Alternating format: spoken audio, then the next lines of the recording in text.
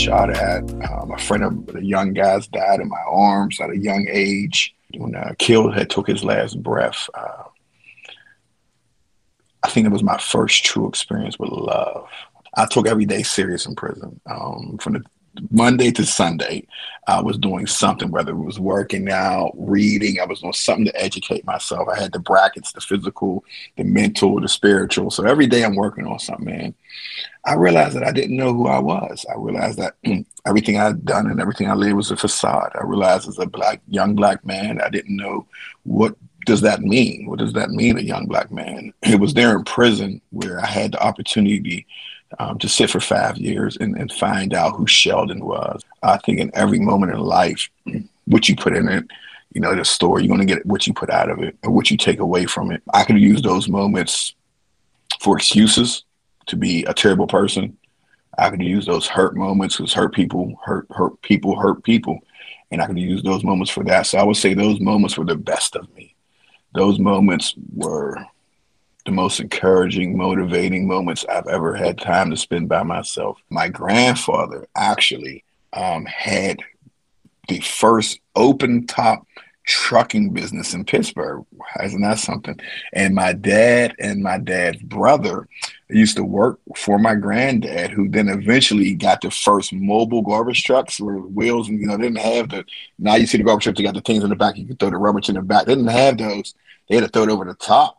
And so my dad and my granddad and my dad's brother, who eventually started getting us to go down there and help with a flat tire or help with different situations, were the first people I seen working diligently on their own business. Sheldon is not smoke no more. Sheldon's this guy. So no, I brought something back to the community that I learned to teach other men and young men that they don't have to go to the things I've went to.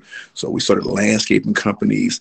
I started giving guys their own business cards, 16 and 15-year-old kids with their own business card. Hey, this is your landscaping as much as it's my landscaping company. And that way it shares the probability to the both of us.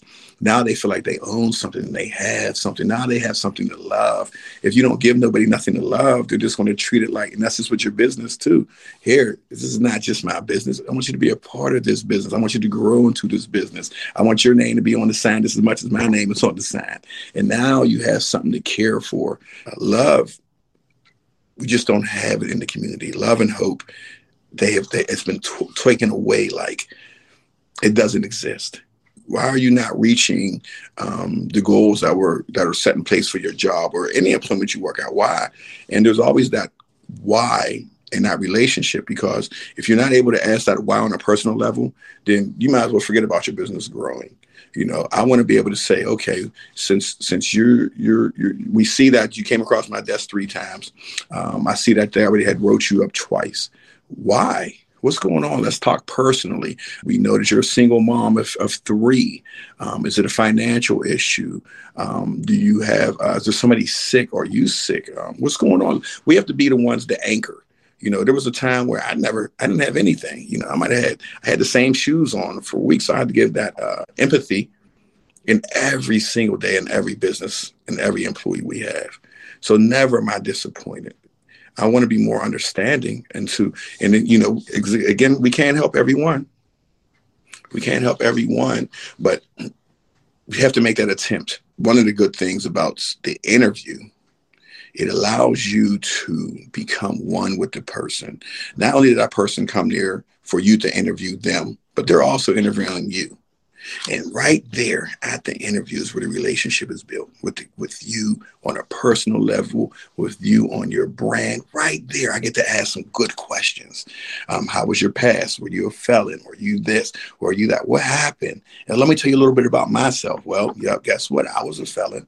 Guess what? I made some dumb mistakes in my life. Oh, you did? And now they're comfortable. And now we're building a relationship. I don't know if they're going to get the job or not. But one thing I do know is even if they don't get the job, I'm building a relationship here, and I may be put in a position where we can help each other. Sometimes we get so deep with wealth and so deep with our own personal things. I think we lose sight of where we were once happy and why we worked so hard to build it.